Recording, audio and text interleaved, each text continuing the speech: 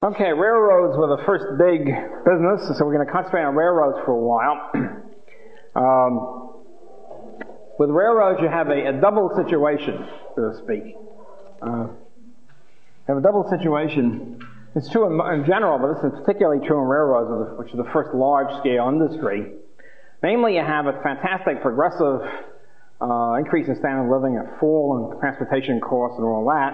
And along with it, you have the government stepping in very heavily to subsidization, later regulation, and messing things up. So you have a double effect here. In other words, you have two things happening in a railroad situation. One is a tremendous competitive, a cheapening of costs, a competitive improvement of standard of living, an increase in competition. On the other hand, tremendous subsidies on the part of the government, plus later on attempts at merger and finally railroad regulation. And we'll see why railroad regulation came in later. As I mentioned before, the Lincoln administration was a heavily railroad-oriented administration, and one of the first things they were committed to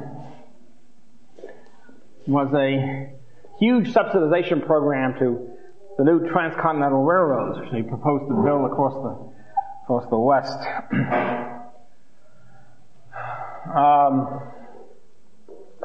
The subsidization, first of all, in a homesteading system, which I already mentioned, was a libertarian proposal.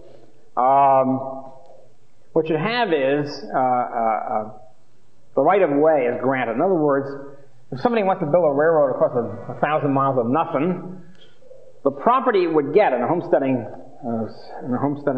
law kind of setup would be whatever it uses. In other words, it's right of way, to put it. It would then own the right of way.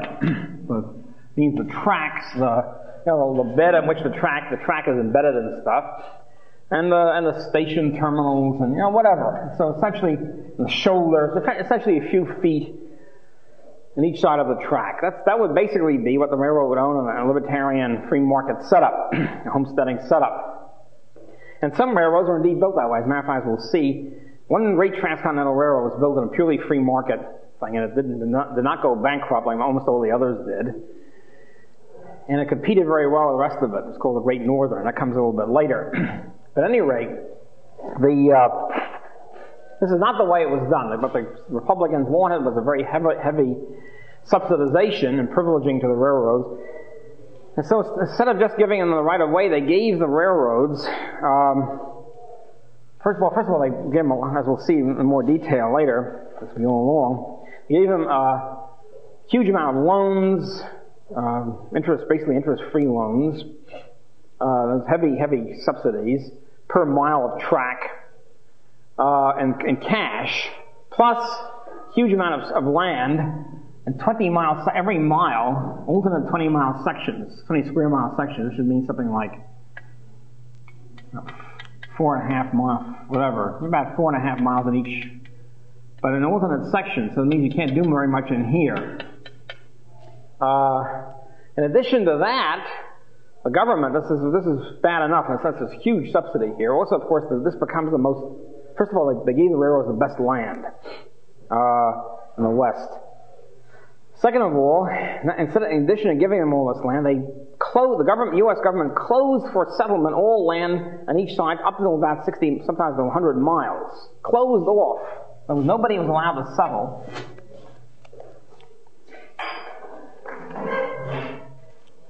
To 100 miles on either side of the track. So in other words, obviously everybody wants to get to the railroad station because that's there's not much going on the West here except the railroad, and the rest is Indian country or whatever, or barren. So this becomes the choicest land. The government closed off for settlement, didn't allow anybody to settle any place except buying land from the railroads. In other words, railroads get this free land from the government and then resell it to the settlers at a high price, essentially a monopoly price, so to speak. Especially because the government kept out of settlement for many years everything on each side for many miles, 80 miles or so on each side of the railroad. Fantastic subsidization. And because of this, an enormous amount of crookery also took place. In addition to this this boodle, what was often called the robber barons came in. The robber barons were really, the robbery came about because it was an open channel by the federal government. As we'll see how that was done.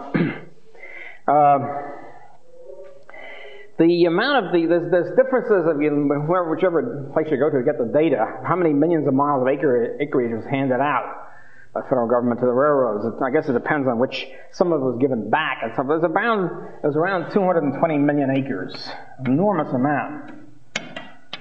Especially considering, as I say, no, the other land wasn't worth much, and a huge amount, much more than that, was kept out of circulation for many years, forcing people, if they want to get on this thing, to settle to buy land at a high price from the railroad.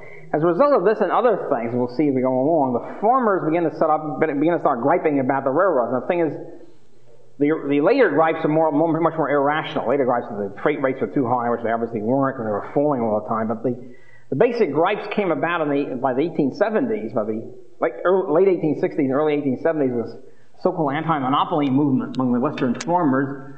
They had very good grievances. They had all this land was being kept out of circulation. Railroad had this free gift of land, and all this land was held out of circulation, and this land was untaxed by the local government. So he had set up a local government. The railroad land was tax exempt, even while being held out of circulation. So naturally, I don't blame the farmers for griping. I'd be griping too. So it wasn't a socialistic or statist type of gripe, the anti-monopoly movement. It was really essentially an attack on the railroad privileges. Basically, there were 4 big transcontinental railroads which got the big bulk of the subsidies and the grants and the loans. If we get it's really 3 if you look at it. One of them was in 2 halves. I'm not exactly a distinguished cartographer, but I'll do my best here. All right, something like that. Anyway, the two big grants at the beginning. The first big grant was the Union Pacific, which started, I believe, in Omaha, Nebraska, and went west, and then the Central Pacific, which started from San Francisco, and went east to join it. Now, this is the UPCP. This is the famous Golden Spike. I think it was 1869. Where they met in Utah, and they drove the Golden Spike, symbolized whatever. So this is very heavily subsidized, the Union Pacific, Central Pacific. We'll see. Then there's the Northern Pacific, which begins around, west of Chicago, I think, east of Iowa, around there, and it goes to Portland. Another very heavily subsidized. This got about 44 million acres plus a lot of money subsidy. 44 million acres. All of these, I think, went bankrupt not too long. In other words, the big land grant boom was Union Pacific got its first big grant in 1862. The others a few years later, and the whole thing began to collapse by 1872. So it was actually in the panic of 1873, most of them went bankrupt. So it was about 10 years of fantastic boom. And so the separate. Well, let's see. There's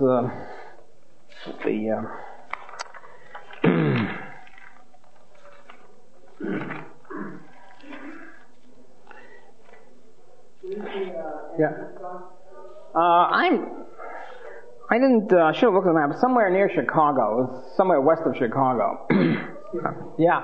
What is the use of keeping an alternate land out of the reach of people? Well, the use is to give the railroads a fantastic increase in price. In other words, if you'd like to settle somewhere here, you can't do it because it's kept out of use by the government. The government, remember, owns all the land automatically, okay? It means you have to go to the railroad land and buy it for a very high price. This benefits the railroads, an extra privilege to the railroads. The railroads are getting subsidies about 3 ways. They're getting the big land grant, then getting land taken out of circulation. So the settlers have to settle on railroad land, buy the land at a high price in railroads, instead of going here for nothing, really, you see. And so it's part of the monopoly situation. Plus they got a huge amount of loans per mile of track, financial, outright cash loans or grants, what amount to. So these are the two big transcontinental ones. And then there was Southern Pacific, which starts in Los Angeles and continues somewhere in Texas. That wasn't, sort of transcontinental, I guess. Okay, so this is Northern Pacific got the most amount of land. It got 44 million acres. And I think the other three got 44 million. Of course, this is about half each, all these three together got about 44 million. So about 88 million just of those, the big four, so to speak. I shouldn't call them the big four. The big four is also named the Central Pacific leadership. At any rate, those big four transcontinental railroads. This is originally Central Pacific. Very soon, Central Pacific merges with Southern Pacific and basically takes it over under the name Southern Pacific. I mean, these guys are running it. This becomes Southern Pacific, this whole California thing, a little bit later. The Union Pacific, one interesting phenomenon here, which I only found out about a couple of years ago. I was reading more about this.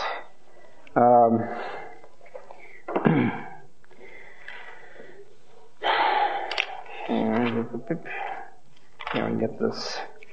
Well, anyway, Grenville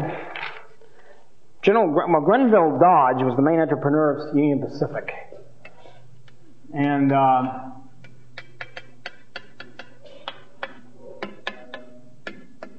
soon as the Civil War starts, he gets himself appointed a general in the American Army, Northern Army, of course. And he takes a whole bunch of troops, federal troops, takes it out of the war, and uses the troops to do what? They knew what the route was going to be, of course. All the insiders knew. Well, by the way, another thing they did is the insiders, the top entrepreneurs and president, vice president, etc., knew what the route would be. They often bought land along the way and then sold it to the railroad at a very high price. All right. Anyway, General Dodge takes a whole bunch of soldiers and uses a huge army and uses it to destroy all the Indians en route. It was just genocidal massacre of the Indians in order to clear the route for his own goddamn railroad, which should be granted to him in 1862. So that was his army function. I think it's an interesting example of the use of the army as what does it mean? It means, you see, one of the things we have to realize about business and government, the use of government by businessmen to socialize costs. In other words, to take their costs and impose them, because nobody wants to pay out costs. To take the costs and impose them on the taxpayer, whatever it amounts to. So use the army. What the hell? They take the army, they are conscripts anyway. Use them to kill all the Indians en route, so as to clear the path for Union Pacific. Then as soon as he clears the path, he gets out of the army and becomes the head of Union Pacific. Another thing these guys did, I'll give you some examples as we go along. Everybody was on the take. I mean, all the congressmen were on the take. There was a Union Pacific group in Congress, headed, I think it was Union Pacific. Let me just make sure it's Union Pacific group was headed by Congressman Oakes Ames of Massachusetts, and he was the leader of what was known as the Union Pacific faction. What they did is everybody was on the take. When Grant comes in 1864, 1860, I guess 68. When Grant comes in 68, his entire administration was on the take. His personal secretary, his vice president, the head of the Senate, the head of the House, the whole gang was on the take. I mean, literally on the take for both Union Pacific and Northern Pacific. Grant himself was not on the take. Grant himself was drunk most of the time, and didn't know what was going on. I mean, you could say he was honest, but I don't think he cared one way or the other. Everybody else was on the take, and the whole gang was involved with this thing. And what they would get is this: not only would they get actual money and cash from the railroads, in three cases, the Central Pacific, Union Pacific, and Northern Pacific, the top managers would form construction companies. Their own construction. In other words, the railroads were a big business. They had a huge amount of stockholders and a huge amount of bondholders. It was a big the only really big corporation. Most of the banks invested about 10% of the stock. The rest of it was private investors. Many of them were English. Also, a lot of small investors because it was on the stock market. There was no stocks, no manufacturing companies were on the stock market yet. They were all private partnerships. They weren't big enough to have corporations. But railroads are big enough now to be incorporated. So you had a huge number of stockholders. The inside managers not only had a lot of stock, but they also they formed their own construction companies. One of them, I think, the Central Pacific. It's called the Credit Mobilier. I'll get to that specifics in a minute. They formed these construction companies, which are formed by the only stockholders of these construction companies were the top stockholders of the railroads. They went into the construction business. They built the railroads and sold the railroads then to the railroads. In other words, the Central Pacific, the Union Pacific Construction Company, constructed the railroad with huge grants of money, subsidies from the government, being per mile of many cases of track. And then they sell it to the railroad. They sell it at a very high price. The estimates are about the price is about double what they would have been charged in the free market. In other words, double the cost, basic price in the free market. So it's essentially these guys fleece their own stockholders and bondholders, essentially robbing with government, based on government subsidies too. Yeah. The owners of the railroad and the construction company. Yeah, not all the owners, the top owners, the few insiders. This goes to their railroad. Yeah. How were they making money? Wasn't the railroad losing money then? Yes, exactly. The situation is, let's say you want to form a big corporation. Okay, you're a 2% shareholder, you and two other buddies. Then you form another corporation, you're the president. You then hire another corporation headed by yourself and buddy, and your buddies, which have 100% of the share, to sell all the equipment. You sell at a very high price, and essentially you're fleecing your other shareholders. What amounts to is robbery of the other shareholders by the few insiders. It was, of course, illegal then, but there was no prosecution because the government was in on this stuff. So as a result, you have very low profit rates of the railroad and eventual bankruptcies, much of this. Huge amount of profits by the construction companies. They were coining it. Their capital was given to them by the taxpayer in most cases, and then they'd sell it at double the value to their own railroad. Well, that was part of it, sure. I mean, the fact it was overbuilt, heavy subsidies. Yeah, that was part of the cause. Was this? Hard to say mismanagement. They didn't care about management. They just wanted to milk the whole situation. I'll give you some examples of all this. I just give you an overall picture. Union Pacific was a Credit Mobilier scandal.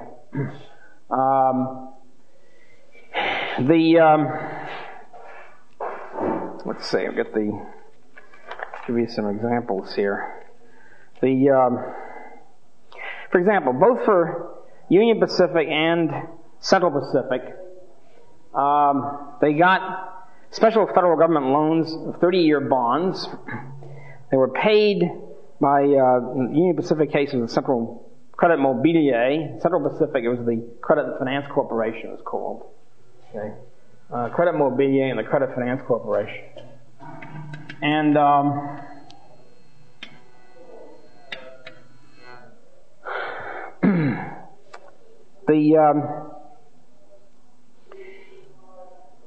so to say and this financed the railroad construction. And what happened, by the way, is the congressmen, what they got was not just cash. The congressmen, the senators, and the vice president, all that, they got shares, free shares, not on the railroad, but on the construction company. That was in other words, they got the senators and the congressmen, and the vice presidents, they got free, 1,000 free shares of Credit Mobilier. How will the railroad? The railroad is not going to take it in the chin and all this.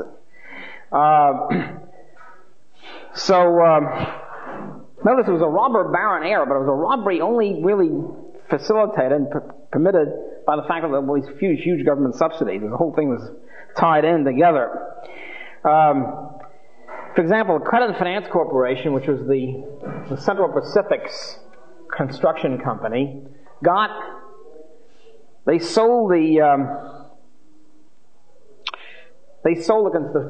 constructed railroad for $79 million to the Central Pacific. It was really only worth The free market was worth, say, $36 million. So it was more than double. The $79 million one was owned, there were the top four people ran this, the main owners of Central Pacific. They were the sole owners of the construction company, whereas the actual Central Pacific had a lot of course, shareholders and bondholders. So that was the way it was done. In the case of Union Pacific, the Credit Mobilier, the costs were, the normal cost, the normal value was $44 million, and they sold it to the Union Pacific for $94 million. Again, more than double. Slightly more than double. Again, there was the top people owned it, plus, of course, the congressmen and senators. Get there, that little... So, now, by the way, Oaks Ames, I should mention about Oaks Ames, the Union Pacific cheerleader in the... What was his shtick, in addition to being on the take? He had a special interest in Union Pacific. He was a shovel manufacturer in real life. This is what I meant first time I talked about. It's important to know what these guys do in the real world, in addition to being congressmen. He manufactured shovels. Who do you think got the shovel contract for the construction company to build Union Pacific? One guess. Okay. It was Oaks Ames. He's selling shovels, again, at a handsome price to Union Pacific, for which he got the contract. So so the Union Pacific had on the take, all right, distributing stock of the Credit Mobilier, okay, the construction company. The vice president-elect, the Democratic House leader, Speaker of the House James Blaine, who was called who ran for president one year, was called a continental liar from the state of Maine. James Garfield, senator from Ohio, was later to be president. Another very interesting character we'll deal with a little bit later, called Pig Iron Kelly. He was a congressman from Pittsburgh area, William D. Kelly. He was known as Pig Iron because he was blatantly and obviously the representative in Congress of the pig iron interests. Of course, iron and steel were the big companies in the Pittsburgh area, always calling for tariffs and all sorts of other subsidies for pig iron.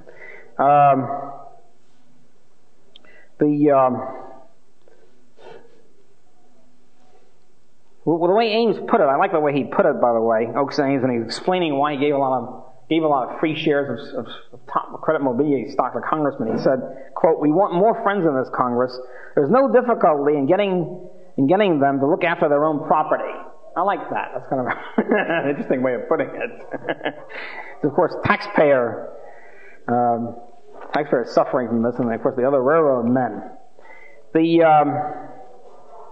The Northern Pacific, first of all, I should talk about the Central Pacific. Central Pacific is another interesting group. It was run, Union Pacific, let's say, was Oaks Ames and the Grenville Dodge. The Central Pacific, which hooked up with it from San Francisco, was run by the so-called Big Four, which had the sole owners of the construction corporation. Okay. Interesting characters. The families of the Big Four, the four people, are still dominant in California even to this day, which is pretty amazing.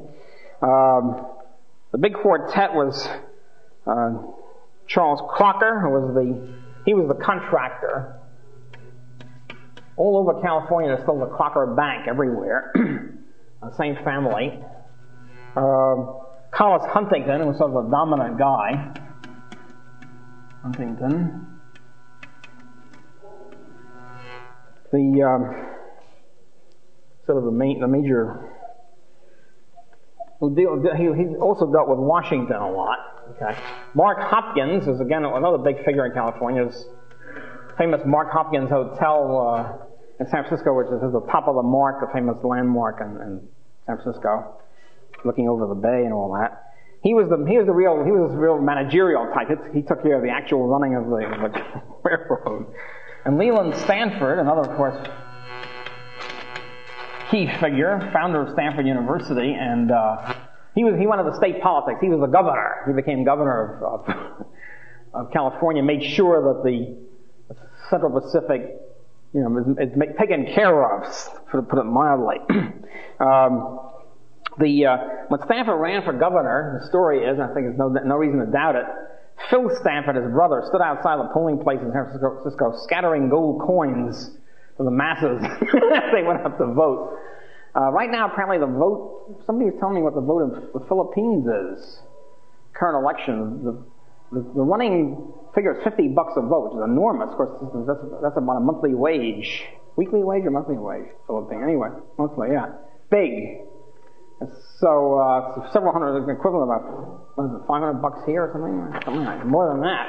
Anyway, so, scattering gold coins, which meant a lot then, and, of course you can say, since there was a secret ballot, there was, no way of checking. On the other hand, you got a lot of coinage, some gold coins in your pocket, you feel Mr. Stanford is worth your vote. At any rate, the sort of stuff they did was that for example, the idea, they were going along the Sierras, and what happens in California is you're zipping along pretty nicely until suddenly you reach the high Sierras, big mountains there. How do you get around them? Well, they had a 40 miles north of this route, there was a 1% grade across the mountain. Right here there's a 2% grade, which was much costlier, of course, much more difficult. And they figured in a free market railroad, they would have gone 40 miles, would have saved a lot of money by taking the 1% grade. Here they said, the hell with it, we're getting paid per mile by the government, and we wanted money fast. You see, as you keep laying track a certain number of miles, you get the money. They wanted the money. And so they didn't care because their costs were recouped by the government. In other words, like a cost plus such operation. Who cares about the cost? They want the money fast. Uncle Sam is going to pay for the cost. Let's do it. So as a result, you have situations like that. Another thing they did is at one point they came to the route of the Sacramento Valley Railroad, somewhere around here. It would have been simple to just buy the road. It was a short railroad. Instead of that, they built another road right alongside it. What's the point? It was costlier. They didn't care. They wouldn't get subsidized, you see, if they bought the other railroad. The subsidy is per mile of track. The construction company gets a subsidy. They don't get subsidized by the government for buying something. So they say, what the hell? So you see how the market efficiencies are being skewed by governmental incentives, where the incentive is not to be efficient, not to make profits or avoid losses. The incentive is to get the money from the government. And whatever conditions are laid down, that's what you do. As one guy put it, quote, it was cheaper to build at the government expense than to buy a railroad already existing. In other words, at your own expense. So let that be a lesson. An analysis of contemporary, past, or whatever economic history. The estimated waste in this thing was about 75%. In other words, the estimates are the cost of the track and laying it and so forth is about 75% higher than it should have been if they'd really done this on free market incentives. If the government weren't paying for it. As far as the Central Pacific goes also, there's a great story here. In order to get this contract, in order to get this money from the government, Collis P. Huntington goes to Washington, takes a train or whatever. I don't know how he gets there. Anyway, he gets to Washington. He takes a bag with him of $200,000 in cash. You have to realize $200,000 in those days was enormous. I mean, it's the equivalent, I don't know what equivalent is now, but maybe 20 million or something. Okay? And, well, nobody knows how he spent it. All they know is after lobbying and seeing big shots of Washington, he left with the bag empty. Okay? And he wasn't a gambling type. And so that's it. So in other words, he disposed of $200,000 of hard cash to politicians to get this deal. Anyway, later on, as I say, they bought Southern Pacific. They changed the name to Southern Pacific. And Southern Pacific, which was then the combined, I guess they connected up, really ran California politics for a long, long time. Decades, virtually. California was essentially in many ways a Southern Pacific state.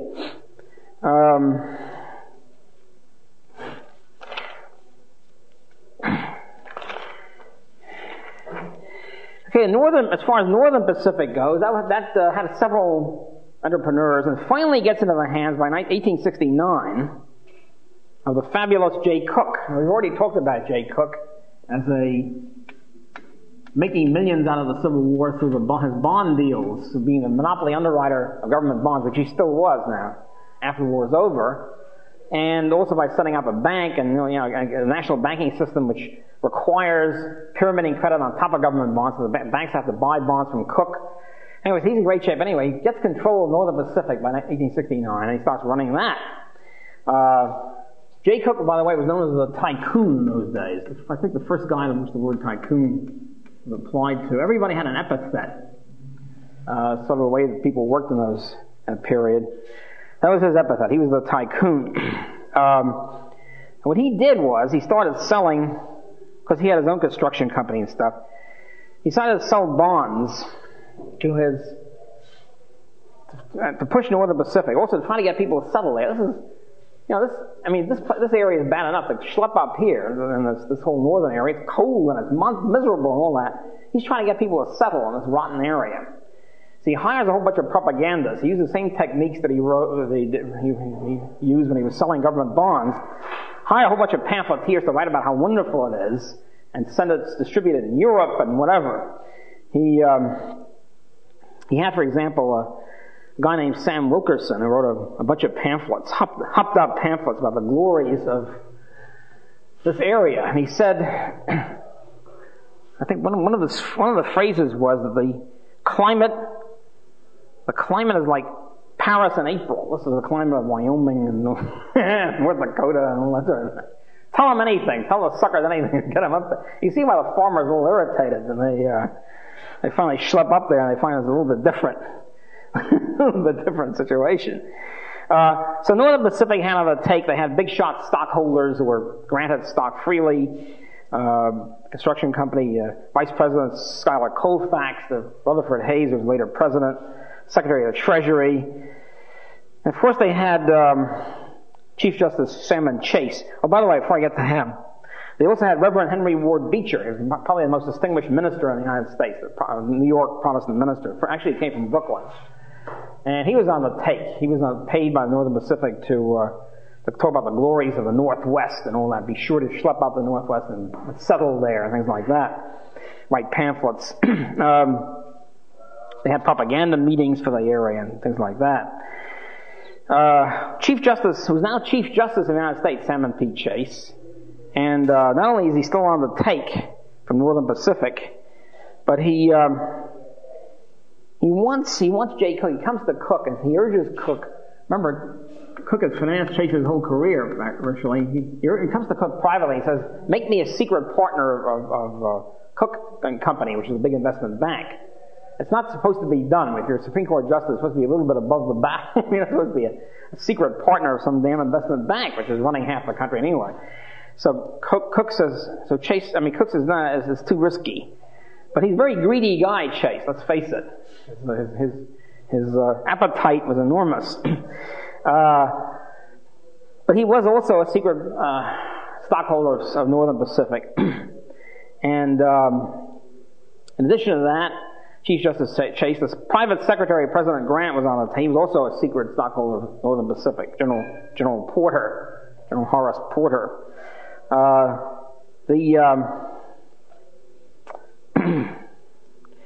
Speaker Blaine was giving some trouble. I told you about Blaine, this continental liar in the state of Maine. He was on the payroll of the Southern Pacific. He was on the take. So he was giving the Northern Pacific some trouble in getting their stuff. So finally, Jay Cooke's brother Henry, was a journalist and a big-time, full-time aide, a long-time aide of Chief Justice Chase at this point.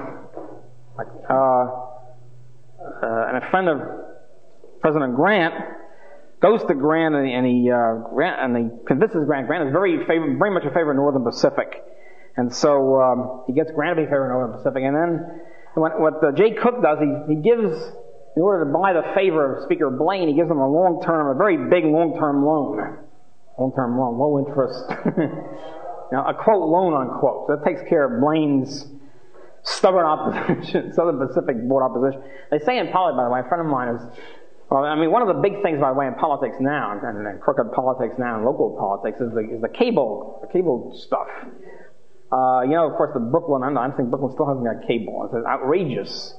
What happens is, the reason why many cities still don't have cable is that they're fighting over who gets the local monopoly franchise. Instead of permitting free competition, each one is fighting for the monopoly. Now, my friend who lives in Tucson, Arizona, is a big observer of local politics, So they finally, cable was going to come to Tucson. There were two cable companies were fighting for the monopoly franchise. Okay, very lucrative monopoly. So a couple of city councilmen going to take a vote. A couple of city councilmen asked and pleaded for a secret ballot. So which company should get it? And they said, this is outrageous, secret ballot. The reason why they wanted a secret ballot, they wanted to take from both companies. They didn't want to be found out by either one. And so they were very embarrassed when the vote was public. And they had to vote one way or the other.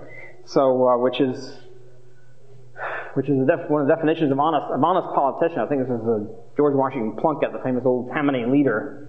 Definition of an honest politician is one who stays bought. So if you make your contract the briber, you stick to it. If you don't stay bought, then in politics you're usually in big trouble.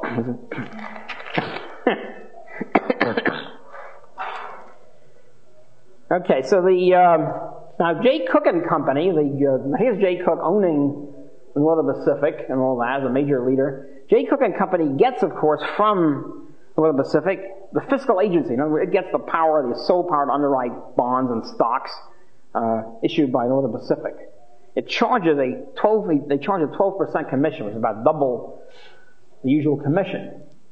So here's the one example where Cook fleeces the fellow stockholders.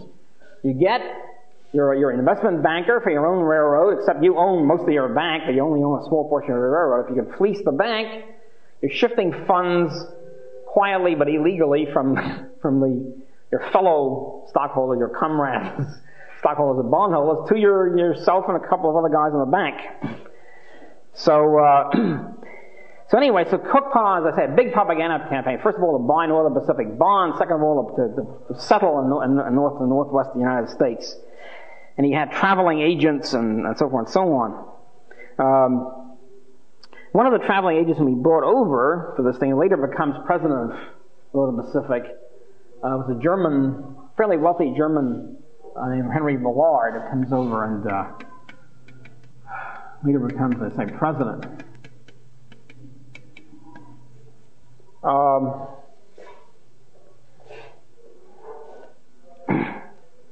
Anyway, Jay Cook and Company, and it doesn't always happen. In fact, it very rarely happens in history where justice triumphs. It's pretty rare. In the case of Jay Cook, however, justice triumphed, and I'm happy to record that to show that life can be beautiful sometimes. Here's Jay Cook, the monopoly underwriter, multi-millionaire, the tycoon, owner of Northern Pacific, creator of the national banking system, the top investment banker, and so forth and so on. He's, of course, his headquarters in Philadelphia. Jay Cook goes bluey. He does it because Northern Pacific is now beginning to collapse. And he's getting loans out. It's overextended. All these railroads are very inefficient, you have to realize. They will run badly, but nobody cared about how they were run. They just want to fleece it as much as possible. From an engineering point of view, they're all in terrible shape. From an entrepreneurial point of view, they're in terrible shape. So here's Cook trying to get loans, and bingo comes the Panic of 1873. And much of which was brought about by Cook's own inflationary manipulations through the banks and the government bonds, etc. Cook goes bankrupt. It's one of the great pieces of poetic justice ever.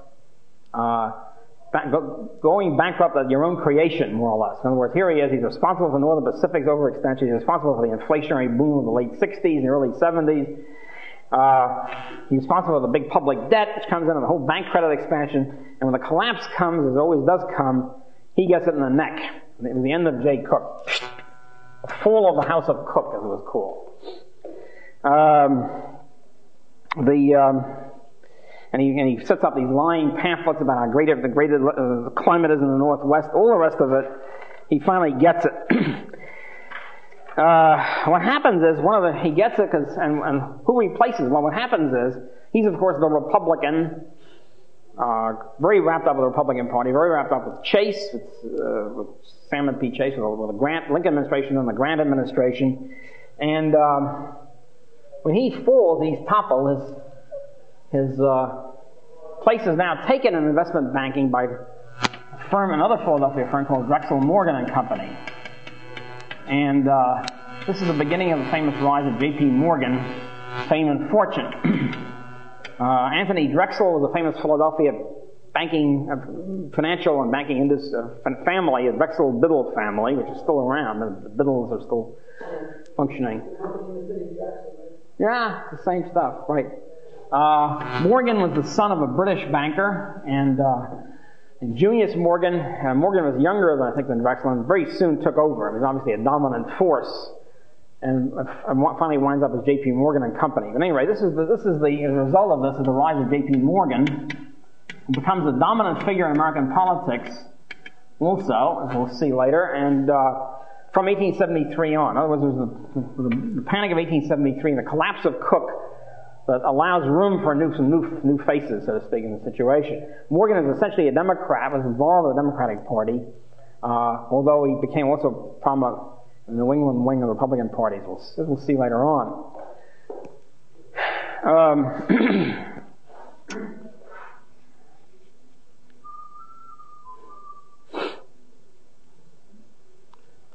Okay, so all these, Villard, after Cook goes bankrupt, Villard becomes head of Northern Pacific and tries to run it, and doesn't do very well. It's finally, again, the costs are excessive and so forth. By this time, by 1873, with 1872, 1873, is the end of the railroad land grants. I mean, that's it. With the end of the Grant administration, with the panic, the massive land grants are over. So now Northern Pacific has to sort of make it on its own, and couldn't do it. And it goes bankrupt around the late 70s. And it goes into bankruptcy. Of course, the bankruptcy in the Texas Railroad doesn't mean the whole track is destroyed. It means the whole reorganization and whatever. Coming in, the last transcontinental railroad to make it, doing it purely almost without any government subsidy at all. Certainly with no grants, no loans, or all the rest of it. Really heroic action. This was the so-called Great Northern, which started up in Duluth, Minnesota, way up in northern Minnesota, and skirted the Canadian border. Sometimes on the American side, sometimes the Canadian side, something like that, and comes into Seattle. And notice all these, even though there are only a few transcontinental railroads, they all compete with each other. If you're going to send shipments out to the West Coast or over to the East, you can take any one of these routes, and so they're all really in competition. So, of course, this is called the Great Northern. The Great Northern was completed around the 1870s, I believe, and it was, of course, mostly in competition with Northern Pacific. And this was organized by an entrepreneur was James J. Hill, the last of the great railroad magnates. Hill is a very interesting character. He's one of these people who fit the complete Horatio Alger picture, which is the so-called stereotype, Horatio Alger stereotype. He was born in Canada, poor. He was born in a log cabin. He was actually born in a log cabin, which is not something, even though it sounds great, it's not something to really hope that you're born in. He kind of came from a Scotch-Irish farm in Ontario. He became a clerk. He was uneducated. Most of these people are uneducated. He becomes a clerk, comes to the age of 18, emigrates to St. Paul, Minnesota, and he starts getting interested he starts buying out small bankrupt railroads and starts integrating them and making them more efficient. He's an extremely efficient construction person. He was also He started his first railroad was called the St. Paul, Minnesota, Manitoba Railroad, a small railroad. What he went for, I think he was also short and thin. A lot of these guys are quite short. Otherwise, these big entrepreneurs then. Rockefeller was very short. I mention that because there are not too many short entrepreneurs these days. They were short. At any rate, he specializes in low rates, cheap freight rates. Of course, freight is the big thing. The passengers are, from an economic point of view, didn't mean much for these companies, and a large volume and being competitive. And so he's very efficient. It's a very efficient railroad. It's always outcompeted North Pacific. It made good profits. There was no phony construction company. The whole thing was on the up and up. It was kind of a heroic thing, the James J. Hill, and so it's a good counter image. And he and by the way, when he encouraged immigration, but he was there. He knew the area. He raised wheat in this area in Manitoba. He knew exactly, what the climate was like. So he didn't have to lie to the public because he was actually there. None of these guys, these pamphleteers, were somewhere sitting in Philadelphia. They didn't know what's going on in the Northwest. Okay, let's take a 10-minute break and we'll be back with. Let's turn this stuff off. Okay, the anti-monopoly movement, at least the late 60s and early 70s, focused on these problems with land grants and the land, and called for the later movement. The 1880s were talking about railroad rates, which were not really a problem, but this one zeroed in on things like demanding no future land grants to railroads, which they accomplished in 1873, demanding forfeiture of the unused land grants. In other words, a lot of these land grants were simply there, unused yet, waiting for a price to get higher, demanding that they be forfeited, and demanding also a taxation of the railroad lands and a forced sale of them. Those weren't really accomplished so much, but at least they ended the new land grants. Another large racket that occurred in this whole period was what happened to Indian land. See, lands were supposed to be homesteaded, except the maximum size, as I said, was 160 acres. But any lands that the Indians got kicked out of was sort of up for grabs. There's no homesteading applied to it. There's a lot of finagling going on with taking them and selling them to huge blocks to speculators or to railroads. So railroads got a lot of extra land that way. One of the famous examples of that was the Cherokee tract in southeastern Kansas. Like a whole quarter here or something, almost, in southeastern Kansas. The Cherokees were kicked out. The land that gets opened up, what's going to happen to it? And it was sold by the federal government in 1868 to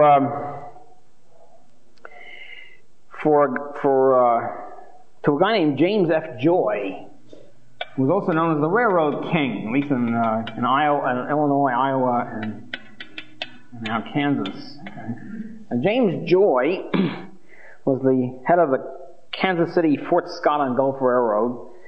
It was sold to him for, by the way, there were settlers there. I should mention this. A whole bunch of settlers on this land. They were disregarded. The whole thing was sold to Joy, and this is a little bit like the South American or Asian case where people are living there and they're farming the land, and all of a sudden this guy's now the owner. And it's sold to him very cheaply, and he takes, I think it was sold to him for $1 an acre, and then he resells it for about $2 an acre to settlers, so he's getting a big profit on no investment, or almost no investment. The reason why he got this big deal, Senator James Joy, is the land was sold to him by the Secretary of the Interior. The Secretary of the Interior, of course, is in charge of the public domain. It still is. So it's a powerful position. In those days, of course, it meant running the whole West. And Secretary of the Interior then allows this deal to take place with Jim Joy. Who was the Secretary of the Interior? And we know the name of the Secretary of the Interior, Orville Browning of Illinois, all right? But most historians stop there. Many historians just say, well, all right, Secretary Browning, but it also so happens that Browning was the brother-in-law of Jim Joy. All right? Now the light becomes even clearer as to why this occurred. Browning had represented, before he became Secretary of the Interior, and after he left the Secretary of the Interiorship, he represented Joy as his lawyer. So we have a very close relationship between Jim Joy and the Railroad King, as he was called, and Browning, Railroad King.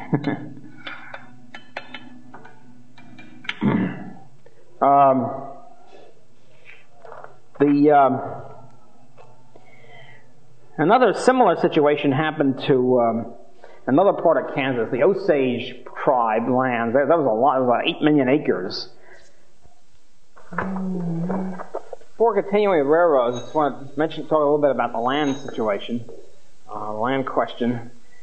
The Frederick Jackson Turner, of a famous thesis around 1900 or so, called the Turner thesis, about the importance of the frontier in American history, the land question of the frontier, the fact that there's always a frontier out there. And there's been a lot of arguments back and forth about it. Basically, it has a great deal of sense to it.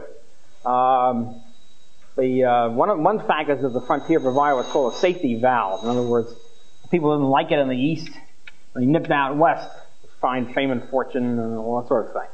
And so what you have is an enormous expanse of free land, or more or less free land once you get there and so forth. I mean, there's of course, there's differences on that. Lots of land available, and this is extremely important in American history. It distinguishes America from, say, Europe and most other areas. Namely, the enormous amount of land and enormous ratio of land to labor. So,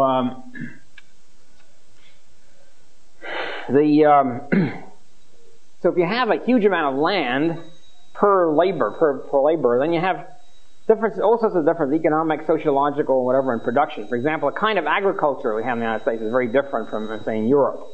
Because you don't try to, at least until recently, certainly during the 19th century, you don't try to economize on land. There's lots of land. There's land coming out the yang-yang, as my mother-in-law used to say. Lots of land. There's not enough people to till it. So in other words, people become very expensive. Labor is scarcer. And land is very abundant. So the kind of farming methods are those which are determined by that kind of situation. In other words, you economize on land, on labor and not on land. You use lots of land because land is not very scarce. So the land-labor ratio is very high. On the other hand, in Europe, if you've ever been to Western Europe, for example, everything is tilled. It's intensive agriculture. There's very little land per person. Lots of people and very little land. So the land-labor ratio is very low in Europe.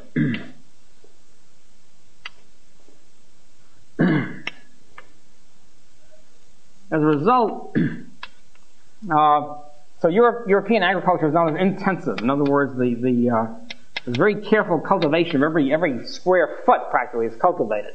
Matter of fact, it's very charming. If you go to the Alps, you're up in the highest regions of the Alps almost, and there's up there, and there's lots of cows, and there's cows with bells on them, and that kind of things like that. Cabins and things going on. There's lots of people, and lots of tilling, and I find it very charming. You go to the Rockies or whatever, of course, there's nobody there. No people, no nothing, no cultivation. So what you have is extensive cultivation in the United States. In other words, lots of land, and therefore there's no intensive methods. So European agriculturalists would come to the United States and say that terrible the technology here, the agriculture is very backward. But it wasn't that it was backward. It's not as if Americans didn't know about intensive agriculture. This was not economically unnecessary to have intensive agriculture. You don't have to worry about land. What you worry about is labor. So that this determines very different kinds of methods, technological methods in agriculture. It would have been ridiculous to have intensive agriculture in the United States when there's plenty of land around. There's very few people and plenty of land. You have a very different kind of agriculture. Okay?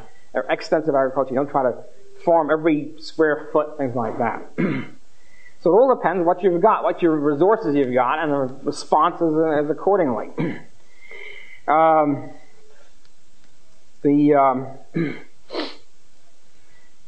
I don't know, by the way, there's still a lot of argument. I know very little about Indian agriculture. There's still a lot of argument about Indian agriculture. There's one set of economists who claim that Indian agriculture is uneconomic because the cow is sacred and therefore cows are never killed. On the other hand, there's another contending group which claims that cows have an important agricultural function. It's not economically weak or whatever. So I don't want to get into this argument because I know very little about it.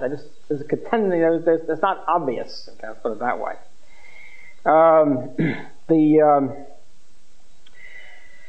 So another thing is that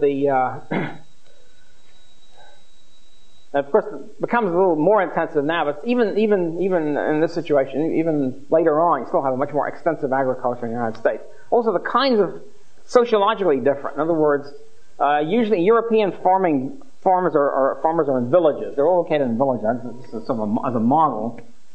They all live together. In other words, you have a village with lots of people in it. It's a farming village, and the farms are out here somewhere. either right behind your house or a couple of miles out. Everybody's got their plot. Okay, so and then of course there are commons and everything. I'm talking about even with individual plots. So everybody's sort of together here in the village, and they go out in the daytime and farm and come back. In the United States, we have lots of land and very few people. The settlement patterns are very different. Everybody's, as you know, they have an isolated farm. You got the family farm is out here, and you got lots of land out there, and there's another farm way the hell out here. So it's much more lonely existence, or individualistic existence, sociologically, than in Europe. Villages are just trading villages. You have a few people, and, supermarkets, or whatever, general stores. But every individual is physically, spatially, wide apart. Whereas in Europe, they're clustered together in the village, farming villages. I suppose you can say it makes more individualistic. American farmers be more individualistic. I suppose that's true. So Turner talked about the individualism of the farmer, the frontier. Talked about it being more democratic. I'm not so sure about that, but that's at least an aspect of it. Another aspect he did not talk about because it was so ingrained in him he didn't even think about it much, although it's in there if you look at it. Namely, most of these people were Yankees, as I pointed out, and they're all pietists, in addition to being individualistic. And most of them had come from New England, rural New England. They all wanted to outlaw liquor and crush Catholics and things like that, including Turner. As I say, it was so ingrained as himself a lost pietist that he didn't think twice about it.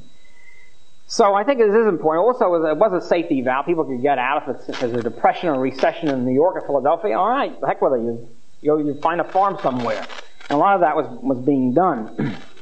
In contrast to that, a lot of people didn't like the fact that people could have a safety valve. So a lot of eastern landowners, let's say you're a fairly large landowner in Massachusetts or in the South. You don't want workers or farm workers, say, leaving and schlepping to Wisconsin and set up a farm. You want them working here so you can have a cheap labor supply. And so this has always happened. The constant in the Industrial Revolution in England, for example, the main opponents of the Industrial Revolution were the landlords. They didn't want their farm workers leaving the farm and going off to a factory somewhere. It means they haven't got the farm workers. It means they have to pay more for higher wages. And so they're constantly trying to cripple the development of every industry in England. The first statist legislation, quote, socialistic legislation, unquote, were put in essentially by Tory landlords who wanted to keep the farm workers on the farm, damn it. They didn't want to have factories available to them so they could move. There's a similar sort of process here by Easterners and Southerners particularly, wanted to limit land development in the West, keep out homesteaders, keep out settlements. They have to stay here and work. Again, remember, labor is particularly scarce in the United States. I might have mentioned this before, but in the South, slavery was probably essential to large-scale plantation ownership development, and they felt that if they weren't here on the plantation, they'd leave somewhere, which they undoubtedly would have. At any rate, but in as I say, with the 1862, the Homesteading Act in 1862, you have a breakthrough in that. You have a move toward Western development. And even though in some cases it wasn't homesteading, it still was enough of a land distribution. The United States avoided the whole feudal land setup. As a matter of fact, Louis Hartz, a historian at Harvard, wrote a famous book in 1948, I think, called The Liberal Tradition.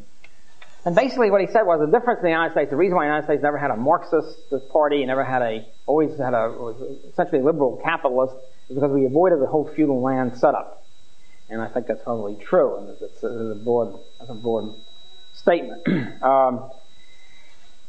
In cases where we had a sort of a feudal land setup, interestingly enough, for example, when the United States conquered Mexico and grabbed the whole Southwest from Mexico, there were a lot of Spanish land grants, and in some cases, the Spanish land grants were usually seized by the U.S. government or California government, however it is, and you get huge land amassed, huge land acreage.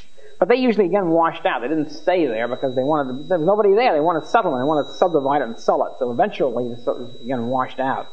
Fortunately, we didn't have this problem. There was one interesting thing is there were a lot of Spanish land grants which we decided to honor in Mexico and Texas, Mexico, I think. Texas and Mexico. And the United States grabbed it anyway, and they still have the deeds there. The whole New Mexican rebellion movement where the people have they have the deeds given to their ancestors. And here it is. And I own 100 acres. Most of it is owned by the American Park Service, so Forest Service. So that there's an obvious clash with the deeds are there and they're not being honored by the United States government.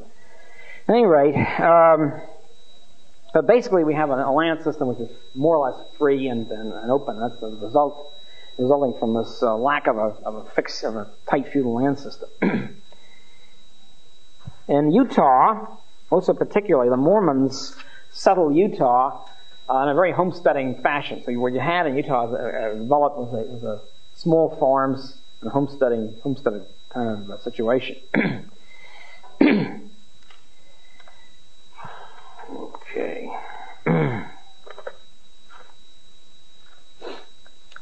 I will get into the water thing, I think, at some point. It's a whole interesting area. I'll just touch on it here.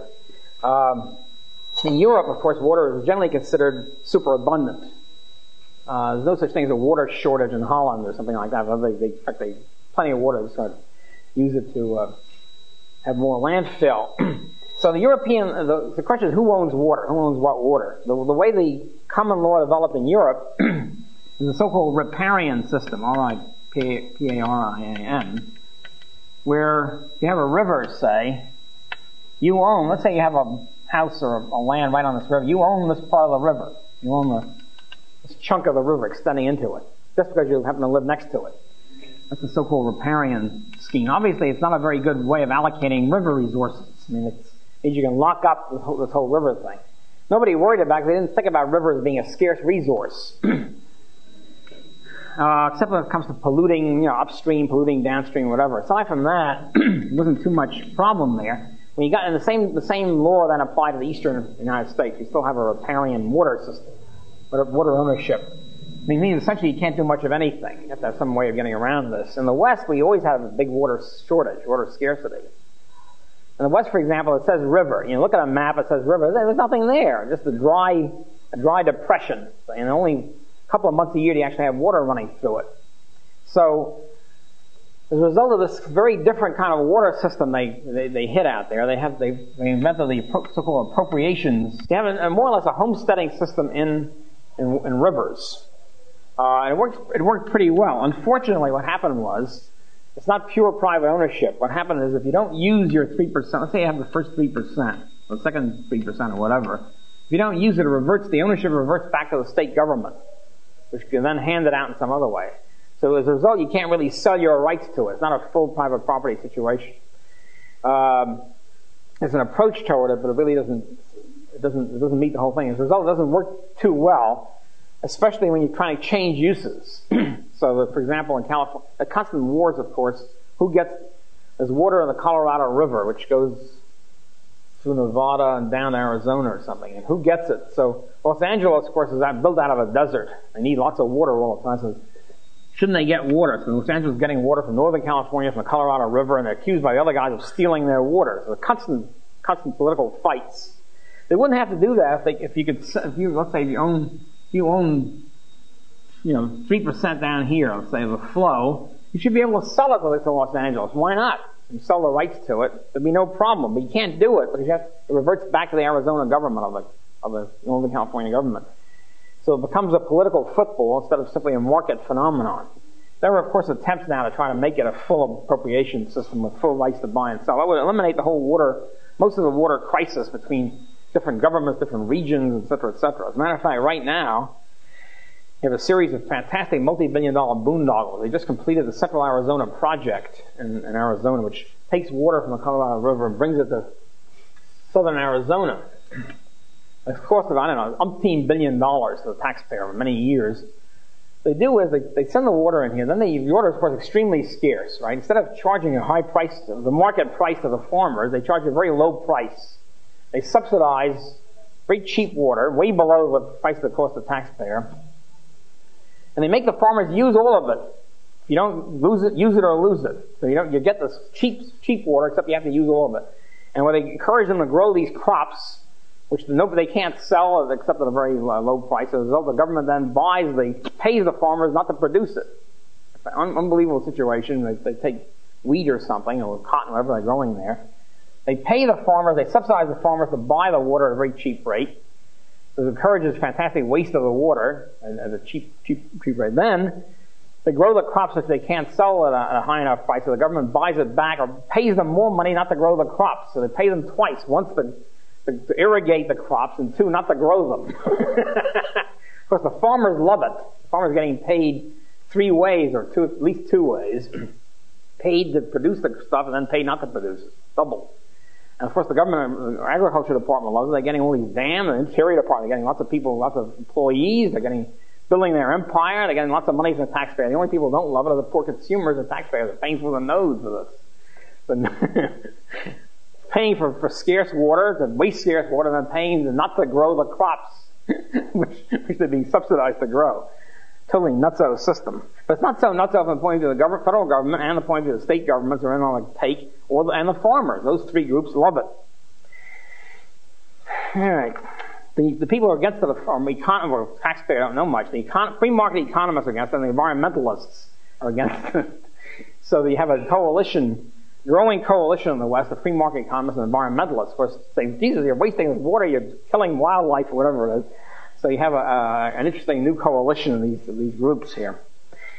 Okay, I'll get back to water a little bit later on land, but continue on with the railroads.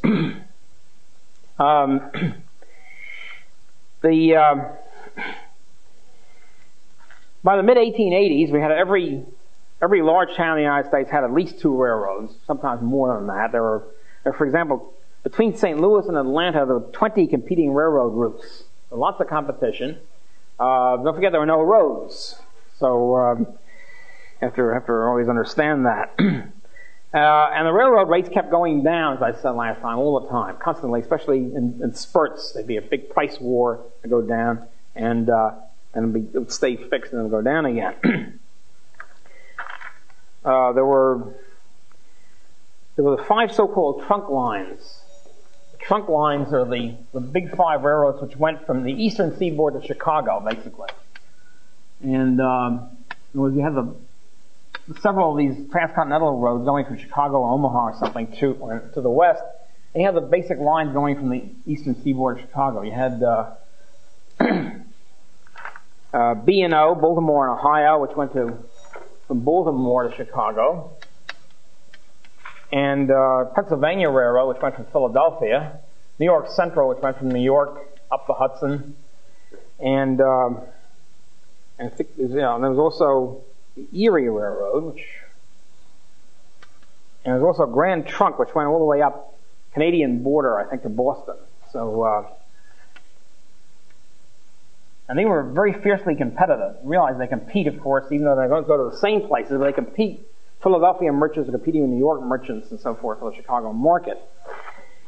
So, as we'll see, they were constantly trying to have cartels to try to stop this. One interesting thing is when they had a cartel, they were trying to figure out how to price this thing. Each railroad was arguing from its own self-interest, of course. What should pricing be based on? For example, Baltimore, Ohio, and Pennsylvania have the shortest routes, the shortest mileage. So they claim you should base rates on distance.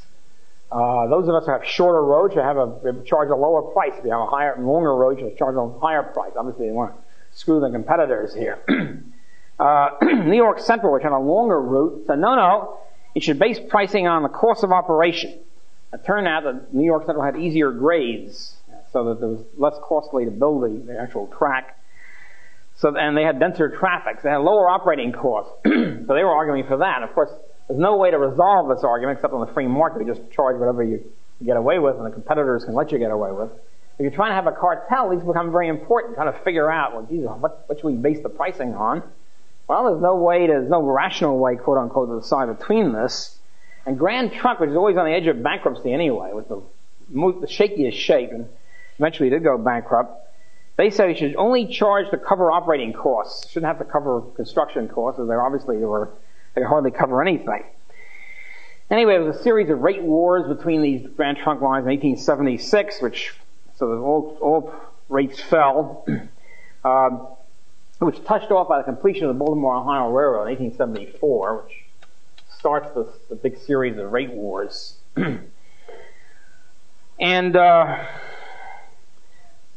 so, for example, between 1876 and 77, just in that 1 year, give you an idea, first class freight rates from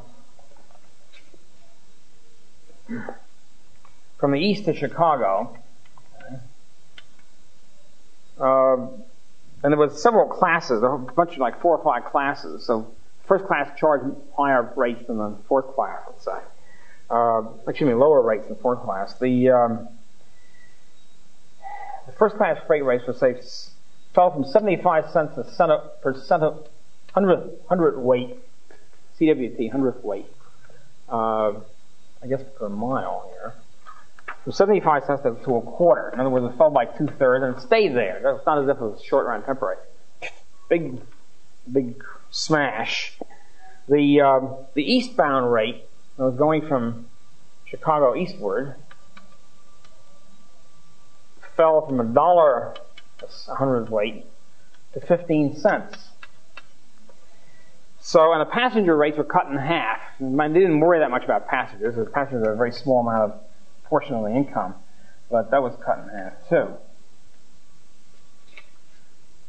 By the way, one way that the railroads curried favor of the government, this is all throughout, railroads, of course, are the way to travel, and big shots the government got free passes, railroad passes. If you're a senator or governor, whatever, you get an automatic pass, which finds you to be more friendly, benevolent, so the railroad gives you a pass.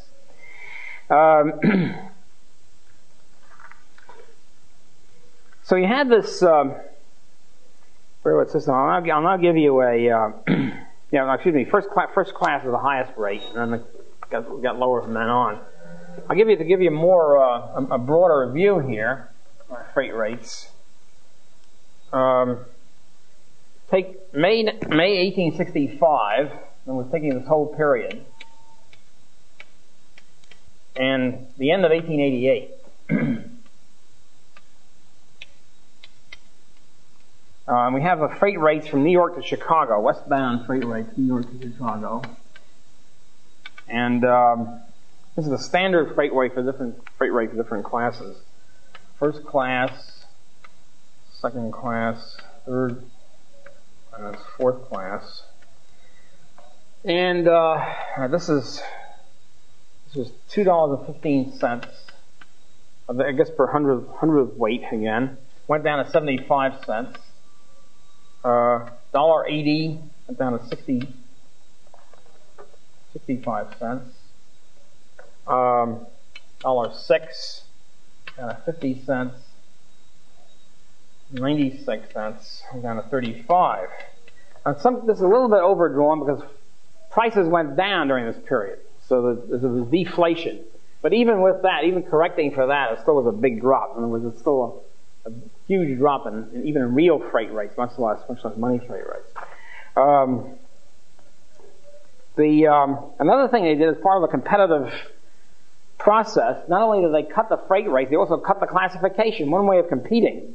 You keep the freight rates the same, but you declassify products. In other words, one way of competing you keep the rates the same. My rates are the same, but you move stuff from first class to second class, or from second to third. You lower the classification, you're really, of course, making it cheaper while the rates remain the same. It's like nowadays you quote, don't increase the income tax, but you have inflation, everybody's walked into a higher tax bracket and you pay a bigger proportion. So you increase the income tax without saying you have a tax increase. By the way, the latest nonsense is just yesterday. This is totally irrelevant to our course here. But it isn't, because it is modern American economic history. Reagan has always been saying he's not going to have any tax increase. Well, over the years, he's had a revenue enhancement. So it's the revenue enhancement, not a tax increase. He's had closing of the loopholes, doesn't call it a tax increase. And now he has something, he said, well, he's not going to increase taxes, he's just going to find new revenue sources. Now, you tell me what the difference is between a tax increase and finding a new revenue source. We're just tapping new revenue source. That's not increasing tax. You keep your pledge not to increase taxes by calling it By saying it's not a tax relief, just in rhetoric. You do it in reality, you don't do it in rhetoric, you think you've accomplished something.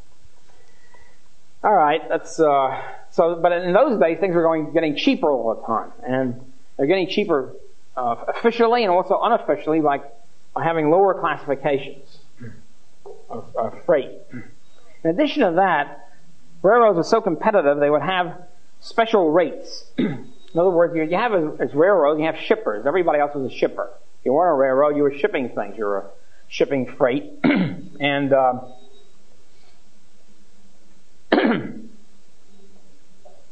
railroads were so anxious for shippers' business that they would have special rates or rebates from the official rate. Rebate meant a discount. If you get in my business, I'll give you a 10% cut off the list. See, in business, you don't want to cut the list. And if you cut the price of the list, it's a real commitment. It's a big open commitment. It means you have a list price, you're cutting whatever it is, Coca-Cola or whatever it is. Or you don't like that. You hate to cut the price. You hope that maybe it'll go up again soon. So what you do is you have special discounts for customers, different kinds of customers, new customers, old customers, whatever. And when the big, as we'll see later, when the big charge came that Standard Oil was having special rebates, it was one of the big quote monopoly things about Standard Oil. Special rebates from railroads for shipping and stuff. It's true they had special rebates, but everybody else had special rebates. All the other oil companies had rebates. Everybody had rebates. The whole world had rebates. The whole world lived off. In other words, not only did the official rates go down, not only were classifications going down, but every shipper was getting a rebate. Some were getting more than others, some less than others. Every shipper was getting discounts. There was a famous story, Professor Stiegler, who later got a Nobel Prize in economics, did a famous study of the steel rail caper.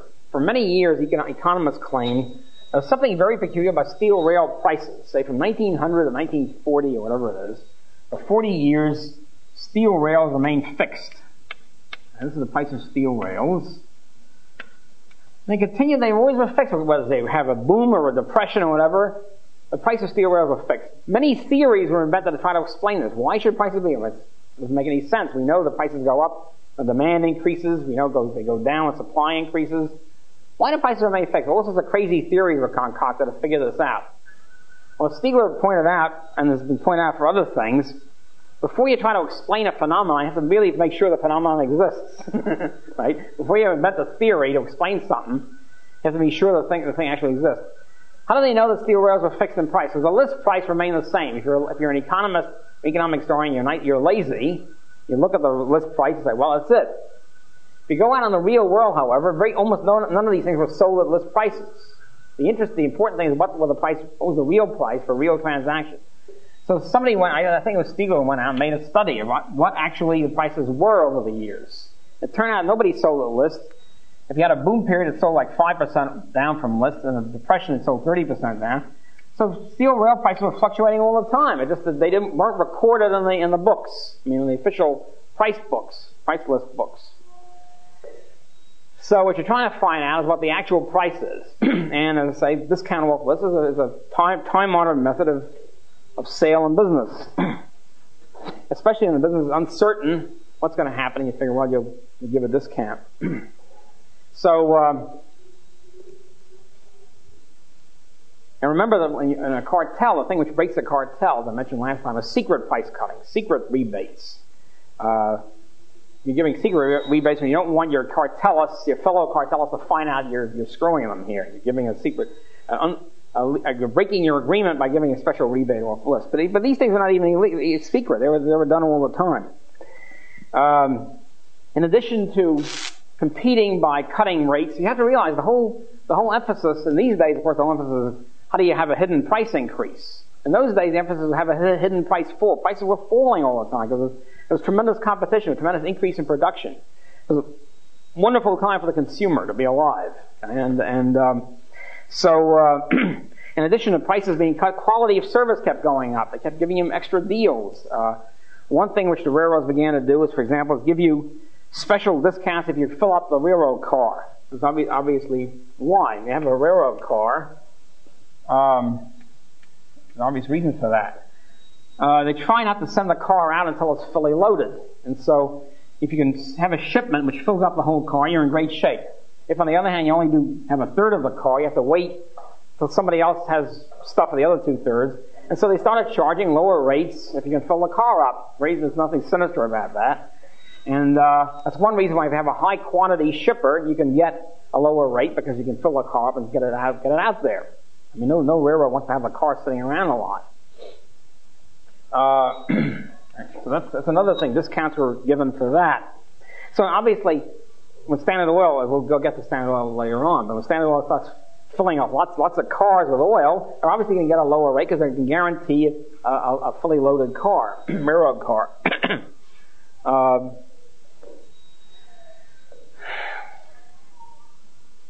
So, for example, New York Central at one point had 6,000 rebates to shippers. And it was called special contracts or special rates. Sometimes the railroads start paying for storage. And it's another thing. Who pays for storage? The shipper pays, the railroad pays. Well, it's up to, it's a contractual situation. As the railroads were battling for business, they started taking over the storage fees.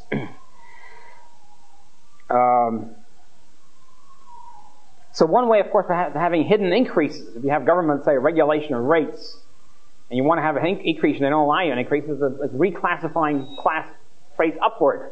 You keep the same rate. That's later on, like the 20th century. Then you have, we have the same. We haven't raised our fares in 30 years, except for what used to be third class is now first class, buddy. Okay, that's one way of doing it, without doing it officially, without raising officially. But the 19th century is the other way around. It was cutting rates. Okay, so what you had then is the first big business was a highly competitive industry, and another thing I should say is that I'm not going to go into this in detail, but the South was always bellyaching about this. Why were freight rates in Southern railroads higher than Northern railroads? Always complaining about this. Felt there was something sinister, some plot against the South. It wasn't any plot at all. It was economically very easy to understand. First place, they had no through lines in the South. In other words, the railroad lines in the North were long through lines, either from the east to Chicago or on west, transcontinental lines. The South had short railroads. They didn't have any real trunk lines. And actually, it was short railroad. They couldn't have big discounts. They had short routes. They had a high fixed cost and terminal cost, and therefore they're going to have higher costs. They're going to have undoubtedly going to have higher rates. Another thing about the South was they had a triangular pattern. They developed trade. They would buy food, let's say, or grain from the Midwest. They'd sell cotton to the East. Okay. As a result, the cars would be empty and going both ways here. The South would have nothing much to sell to the West. Railroad cars would be empty, and they wouldn't have much this way. So in other words, they were half full. And so they couldn't get the quantity discounts. They'd be paying higher rates because the cars were half empty on the other route, empty on the way back. And it's unfortunate, but that's the way it was. It was not a plot. Good economic reasons for this. It wasn't, quote, discrimination, unquote. At any rate, in response, so we have then a very competitive railroad system, very productive, very competitive, even overbuilt in some cases, have a tremendous drop in freight rates throughout.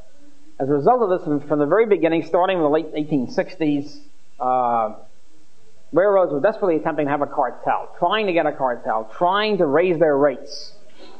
And since they were the first big business, they were the first cartelists. And there's a great book on this by Coco, who wrote our book on Triumph of Conservatism. If you're interested in this area, it's called Railroads and Regulation. I don't think it might be in paperback even. Anyway, I recommend it for those of you who are interested in going into this. And he talks about this in detail. The railroads are desperately trying to form a cartel, headed by J.P. Morgan, who now becomes, after the early 70s, the top, and even before that was important, the top railroad investment banker. And trying to form a cartel, cutting shipments, getting quotas, and raising the rate. They try to do it. Every one was a flopperoo. Every one of them flopperoo very quickly. I'll mention just a couple of them, a couple of leading flopperoos here. They couldn't do it because they had internal price cutting and external new sources of new railroads coming in. Very simply, they try to have you set a freight rate between here and here. You have 2 or 3 railroads, and they fix the price and cut the shipment. A new railroad will come in and undercut them. That'll be the end of it. They have better equipment to be newer. So these two things broke every railroad cartel. By the way, in railroads, cartels are called pools. Railroad pools, for some reason. Pooling their resources. In one case, kind of charming, in some cases, one guy would own, let's say, the two railroads here. I think one case we'll get to is what happened. One guy would own both railroads. See, but the managers are different. The sales vice president of each railroad, they didn't want to keep if you're a sales manager, your whole life is based on how much you can sell. They disobeyed the orders of the owner. They started undercutting the cartel in order to pick up more for their railroad, more business for their railroad. Charming. Here they are. Here one guy owns these two railroads. He orders them to keep the price up and cut the shipment. And they both violate it anyway. They both go ahead and they start giving discounts and pick up shipment. Each sales manager is his own thing, you know. That's his ego. His life is wrapped up in that. And he violated it anyway. So you had competition even when one guy owned both railroads. Okay, one charming case of this is, in one case, one of the most important cartels is called the Iowa Pool. There's a very good book on this by Julius Grodinsky called The Iowa Pool. One of our top, I guess is dead now, and one of the top railroad historians. And the conditions for a cartel were great. And if you're interested in having a cartel, it couldn't have been better than these conditions. Because what you had was really three railroads competing for the top Illinois, Iowa business here. So if you have, and two of them I think were owned by the one guy. Okay, I'll get to them. Okay, and so this is Illinois here. This is Iowa.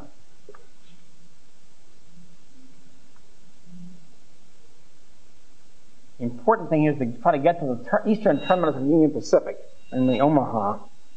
Omaha is up here. Okay, Omaha is a twin city with Council Bluffs, which is on the Iowa side of this thing. I think the terminus is in Council Bluffs. Okay. So the thing is, what the Iowa Pool dealt with was the Chicago-Omaha market, which becomes extremely important. He has a transcontinental railroad going west. You want to hook up with all the eastern stuff coming in Chicago. So this is a key in Chicago around here. So the point is, how do you get from Chicago to Council Bluffs? One way is there were basically three railroad routes. And one was this one. I guess this is sort of the shortest, coming like that. This is the Chicago and Northwestern Railroad. The other one is sort of like this, coming up like that. This is the Chicago, Rock Island, and Pacific.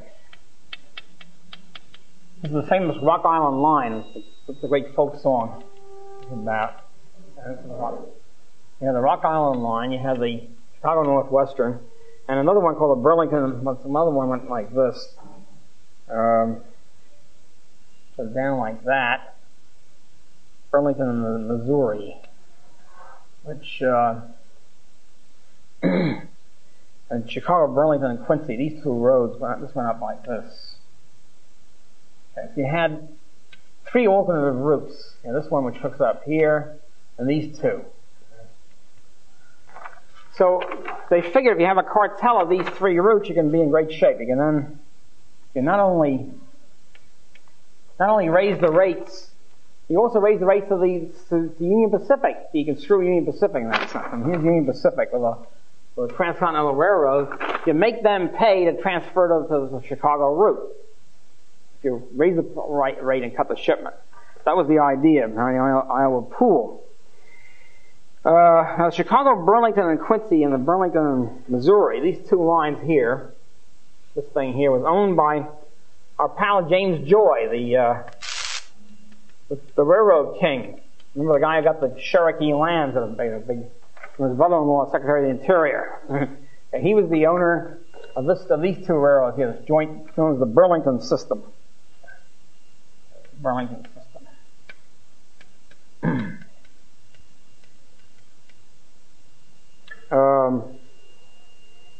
And he was essentially invested in by the Boston capitalists, Boston group, the Forbes group.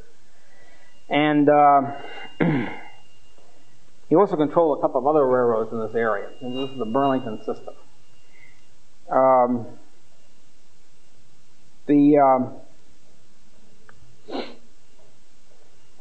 Rock Island line was owned by John Tracy.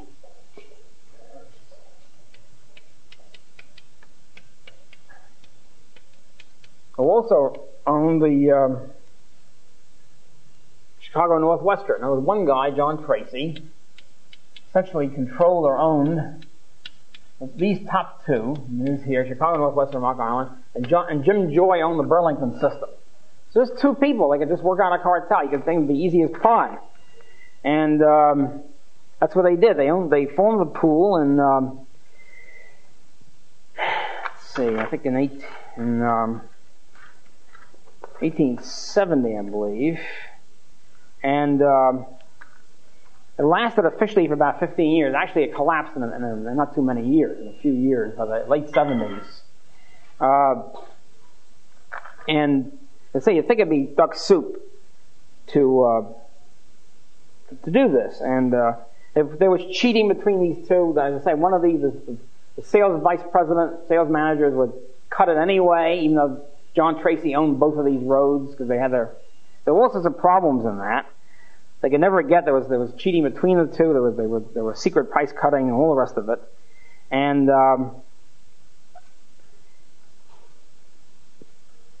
of course they kept asking for higher rates from the Union Pacific to permit the stuff to go on in Chicago or come in from Chicago.